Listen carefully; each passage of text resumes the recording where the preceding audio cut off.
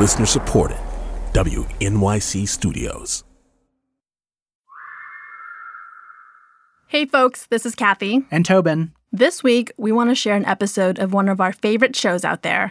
It's called The Nod, and it's hosted by Brittany Luce and Eric Eddings. Love them. Great people. They feature conversations and deeply reported stories about Black culture. As they like to say, the show is all about Blackness from Blackness's biggest fans. And we wanted to play their episode about Stormy DeLavier, who is one of the leaders of the queer rights movement in the U.S. We think you'll like it as much as we do. Brittany has the story. Okay, so mental picture time.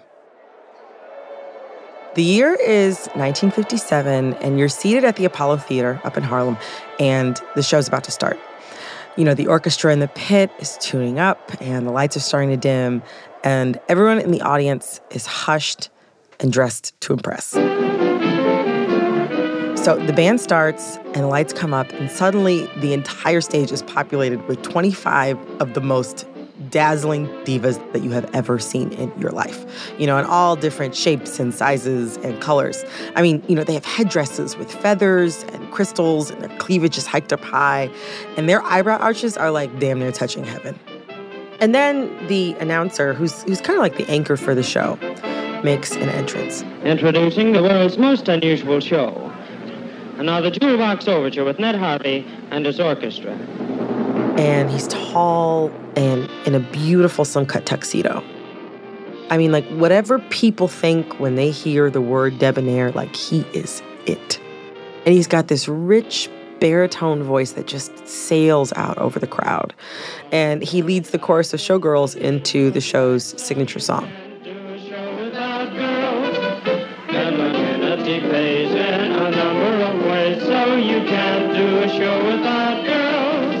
You're watching the Jewel Box Review, and like any other show at the Apollo, this is top of the line. But it's just a little different than their usual shows. The show is billed as 25 men and 1 girl, so most of the people on stage are impersonating women, and the audience is supposed to spend the show figuring out who the quote-unquote real girl is. Toward the end of the show, it's dramatically revealed that none of the people high-kicking in dresses was the real girl. It was actually the smooth baritone in the tuxedo. Stormy DeLavier.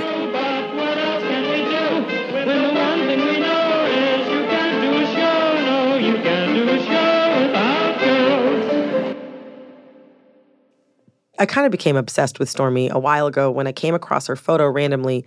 It was this glamorous black and white photo, probably from the 1950s.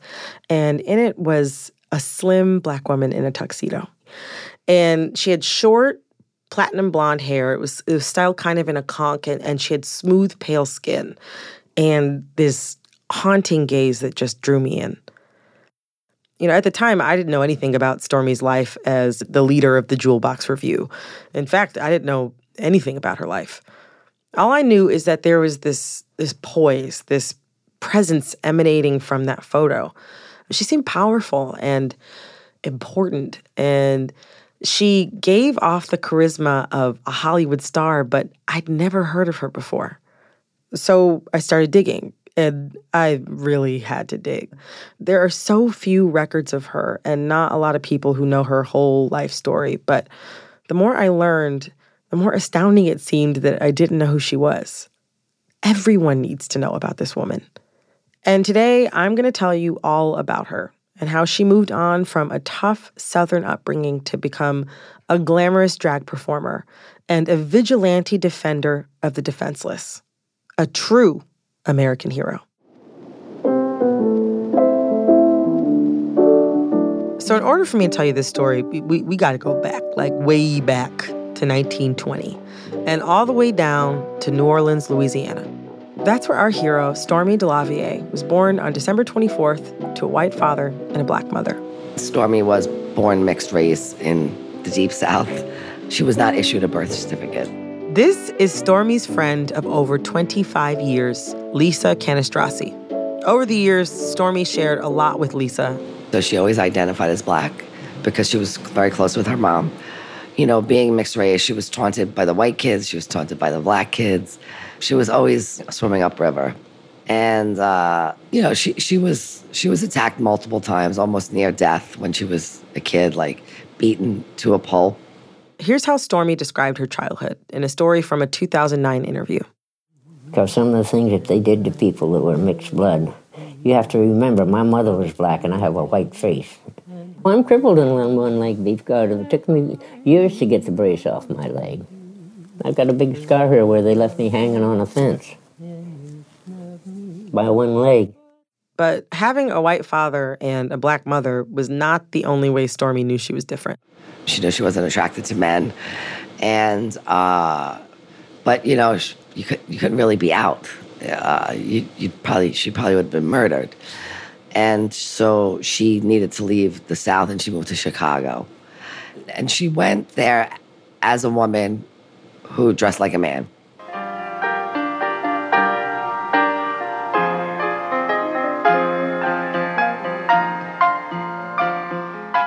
Chicago gave Stormy a fresh start. She lived as a straight man during that time. You see, being a masculine-presenting queer woman was dangerous and even illegal in a lot of places. But living as a straight man let Stormy present herself how she wanted. And she looked good. Here's Lisa again. Stormy was gorgeous. I don't think she looked like James Dean, but I think she had the swagger of James Dean. Like, she had that natural, just quiet, sexy look. She was in her 20s now. She wasn't getting bullied and harassed anymore. She got a shot at a normal life. She even got a boo. She had a beautiful, beautiful partner. Her name was Diana. And Diana was a dancer. And Diana would have her girlfriends over the house, and they would play cards in the kitchen. And Stormy would have her friends over, and they would hang out in the den and drink brandy and smoke cigars. It was like that. Chicago also gave Stormy a chance to really come into her own as a singer. You see, she had always loved performing, and she sang a lot growing up in New Orleans, but back then she had to do it in a sensible dress, a curled bob, string of pearls, women's clothing. But being in Chicago, so far from home, gave her the freedom to tap into the look that would eventually make her famous. She went from looking like a long-lost Andrews sister to wearing a long, slim suit, close-cropped hair, and she had this 10-mile stare that, so I have been told, used to knock the ladies dead. And it was looking like this that Stormy took her act on the road. In her travels, Stormy met two men who would change her life forever. Their names were Doc Benner and Danny Brown, and they were the creators of the Jewel Box Revue. They'd built something of a small empire around their traveling drag revues in the 30s and 40s, and they played clubs in Miami, Cleveland, Detroit. They played all over the country. Danny and Doc wanted to elevate what they called the art of female impersonation. They wanted to bring it out of sort of the burlesque vaudeville scene and take it to like the big stage. And in Stormy, they basically found the perfect MC. Stormy joined the show as MC and kind of their de facto musical director in 1955, and she stayed for 14 years. And over that time, Stormy became a hit. Here's Stormy's friend Lisa again. She was one of favorite subjects for Diana Arbus, the photographer. So Diana took some really amazing shots of her. Stormy would talk about her affiliations with Dinah Washington, some of the old singers, Nina Simone, because she traveled in those circles, those sophisticated African-American circles. And, she was highly regarded, as she was royalty, She was royalty. The show was a huge success, and it played all over, at big-name theaters and also Chitlin Circuit venues, including the Apollo Theater, where they played several times a year. First and foremost, the Jewel Box Revue was a top-notch performance project. That's number one. Everything about it, the set, the costumes, and the performers were top-notch. This is Marita Dunn. She's like almost hyperactive, and she's tall, and she's like oozing with style. She used to be a model. And she saw the Jewel Box Review like quite a few times as a young girl growing up in Harlem. And to this day, she has nothing but praise for the show. No amount of money was spared in making that Jewel Box Review. I mean, it was top of it. If it needed a mink coat, it had a mink coat. If it needed a zebra, it had a zebra. What about the singing and the dancing? We're talking about the Jewel Box Review. You wasn't going to get if you couldn't sing or dance. They were ladies of gorgeous dimensions, the way you try to see now, like the RuPauls of now, they were then. At one point in our talk, I pulled out a few old photographs just to jog her memory. Oh, yes. Oh, yes. Describe to me the photo. Look at her. Look at what she has on. Oh, yeah. No, I see there's a drag performer right in the center and with a huge headdress. This is beautiful. Look at everything. It's not just the headdress. Look at the shoes. Look at the whole outfit. Take a good look. And is this as you remember it? Oh, yes. Definitely. That's why I was excited. Because I came from fashion, so if you can still excite me, you're good. Okay, so call me country, but when I learned about this, I was like, what? Like, there's a whole generation of baby boomers whose parents took them to a Sunday matinee drag show as a family activity. I needed to know how this could have been acceptable given what we know about how people treat LGBT people to this day. So I called up this guy. My name is John Reddick. I was born in Philadelphia, educated at Ohio State. John is a Harlem historian, and he says that playing with gender is about as old as time for Black folks. One of the main performers at the Apollo was this comedian named Moms Mabley, who was gay. And when you see her personal pictures, she dressed like a man. And so everyone within her peer group knew she was gay. But he says that doesn't mean that the 50s and the 60s were a more accepting time for queer Black people than we remember. It was fine on the stage, but once they left the theater, it was a different story. Technically, those performers could not go on the street dressed gender crossing. They could get arrested. I think into the 60s or so they could get arrested. So, it had to be sort of set in theater. If in the end it's like judged performance, It's the mask that's being played up, not really the sexuality. It's like a masquerade ball or whatever, the idea that you're going to be this other, whatever. It's knowing that, under this is a man or a woman. But even if it was just performance, sanitized from sexuality, the Jewel Box Review gave Stormy a place to be herself. And the 50s and 60s were a pretty happy time for her. She traveled all over the country performing for adoring audiences as herself. She was living in New York City. She had stopped pretending to be a straight man. And not only did she have the love of Diana, her girlfriend, but she had the love and respect of her castmates, many of whom were guys 10 or 20 years her junior. She referred to them as her boys. It was like a chosen family, and she considered herself the one who protected that family. Here's Stormy again talking about her former castmates. They were nice young men, and they were my friends. They did everything I asked them to do. They showed me great respect. And I respected them as performers and as human beings. Stormy had this little corner of the world set up the way she wanted. Like this safe, warm little space for Black or queer or creative people who, kind of like her, they never quite fit in anywhere else. But then something happened, something that made her realize she needed to protect that little world. That is coming up after the break.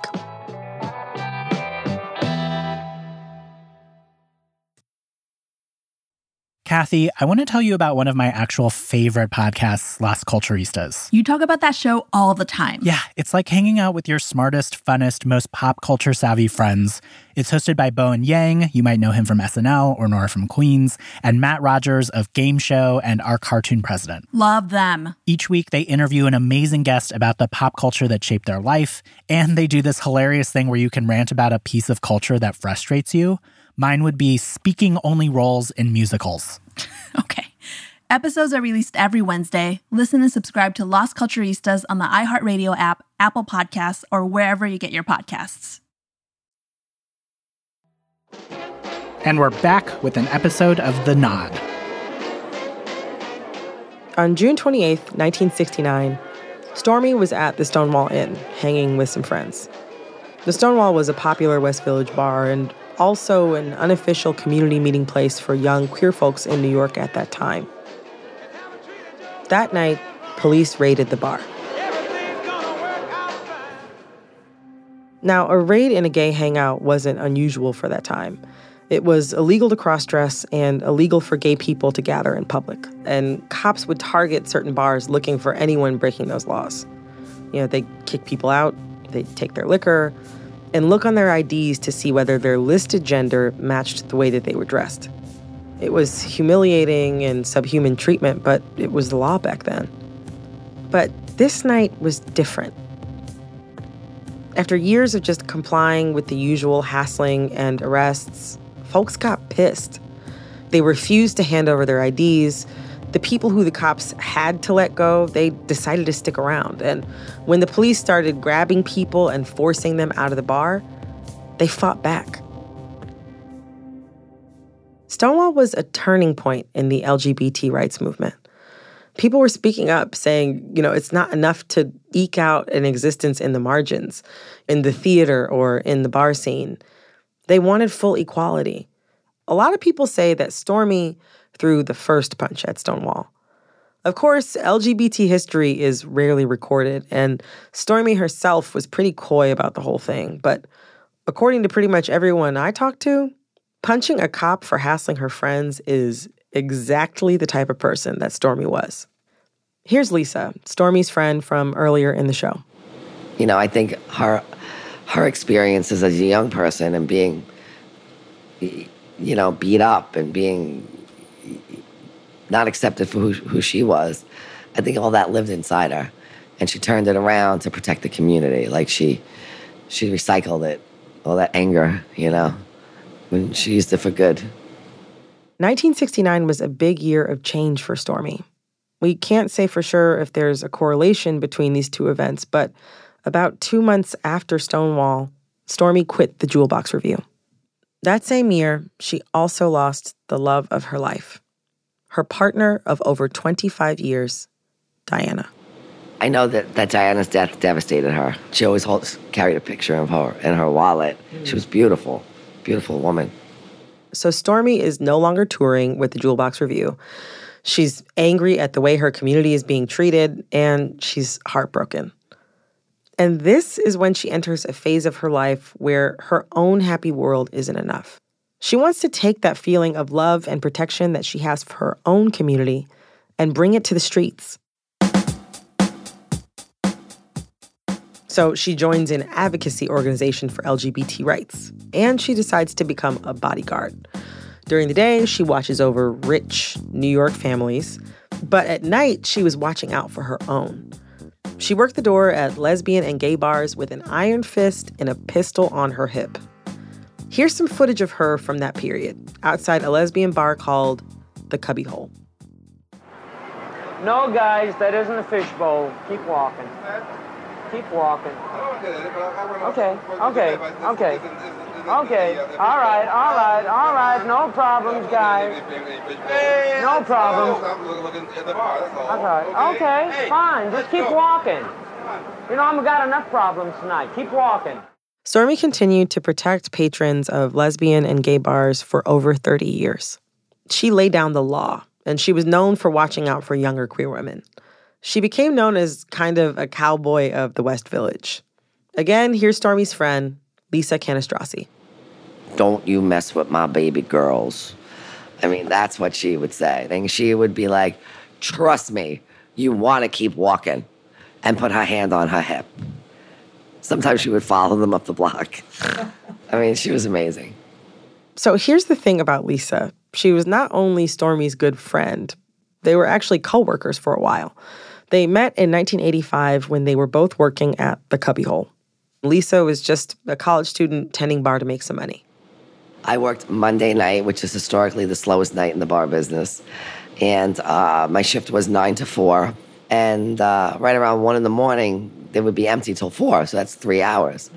I would study my psychology stuff for St. John's. And I would take little breaks. And then Stormy and I would just chit-chat, and we just bonded. I mean, it was really quite instant. We just liked each other right away. Working those long nights together, Lisa and Stormy forged a fast friendship, despite their 44-year age gap. For years, the Cubbyhole was Stormy's top gig. And when it closed in 1990, Lisa decided to buy the bar herself. She opened it 1 year later as Henrietta Hudson. And when it came time to staff up, she knew just who to call. Stormy worked for me immediately. I assembled an incredible staff, like the creme de la creme of the downtown gay scene. Stormy worked the door at Henrietta Hudson into her late 70s. It was her steadiest paycheck. But even after she formally retired, Lisa kept paying her. I asked her why. I knew she needed the money, and she deserved it, and she's my friend, and I do a lot of fundraising and stuff like that. There's nothing wrong with just, instead of fundraising for an organization, just directly give somebody money who's amazing, who does a lot for the community. The fact that Lisa kept paying Stormy even after she stopped working there, it touched me. It was such a simple gesture, but something so big at the same time. You know, Stormy would come in on a Sunday night. She'd sit at the bar, get a vodka rocks, and, she'd get an envelope. It was kind of like she was collecting a pension. Stormy kept coming into Henrietta Hudson until about 2010. Then she stopped coming. She was getting older and tended to stay closer to home. She and Lisa fell out of touch. And then Lisa got some news. Stormy had fallen and broken a bone, and because she had no listed blood relatives, she was taken under the care of the state. And she was suffering from dementia. One of Stormy's neighbors, a woman named Michelle Zalapani, reached out to Lisa and a bunch of other people in the bar scene that Stormy knew. She set up a meeting to try to figure out how they could help her.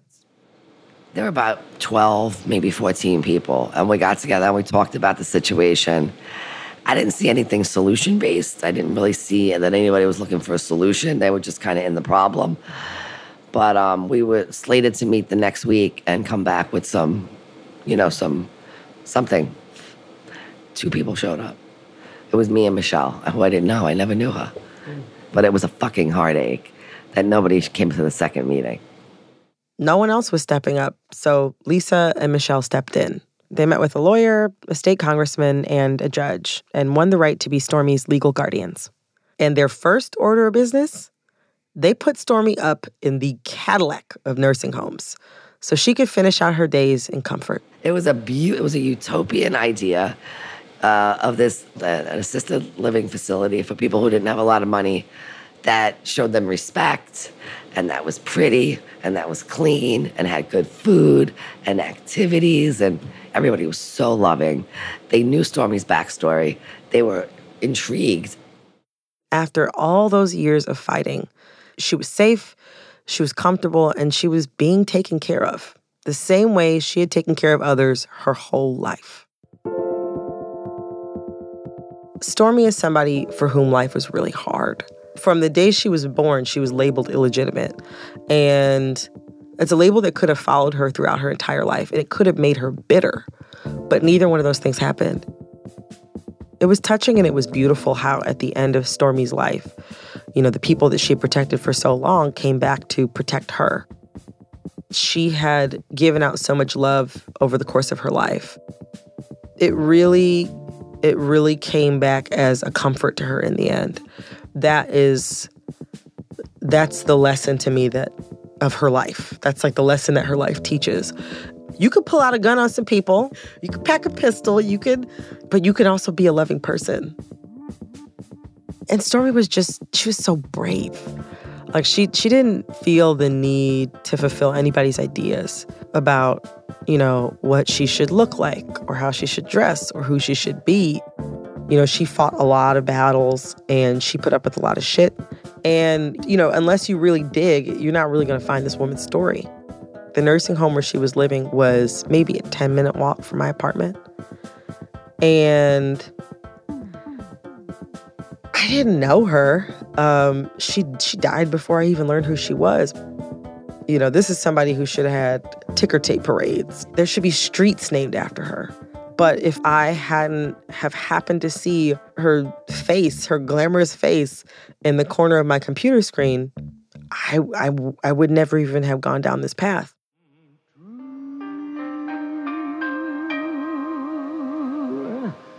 If there will never ever be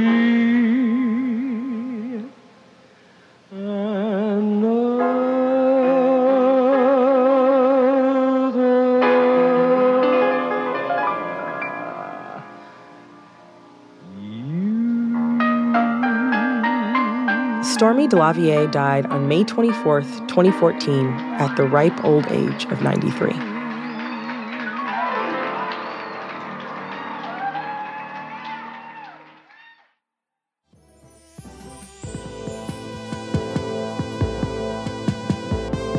The Nod is produced by me, Brittany Luce, with Eric Eddings, Kate Parkinson Morgan, and James T. Green. Our senior producer is Sarah Abdurrahman. We were edited this week by Annie Rose Strasser, Alex Bloomberg, and Jorge Just. Additional editing help from Sarah Geis and Jordan Barnes. Fact-checking by Nicole Pasulka. Engineering from Cedric Wilson and Matthew Bowl. Our theme music is by Khalid B. Additional music in the show by Bobby Lord, Haley Shaw, the Five Dutones, and the Maury Morrison Orchestra. Special thanks to Michelle Parkerson in Women Make Movies for granting us permission to use excerpts from her film, Stormy, the Lady of the Jewel Box. Also to Kurt Klock for granting us permission to use a 2009 interview of Stormy. And finally, to the Schomburg Center for Research in Black Culture.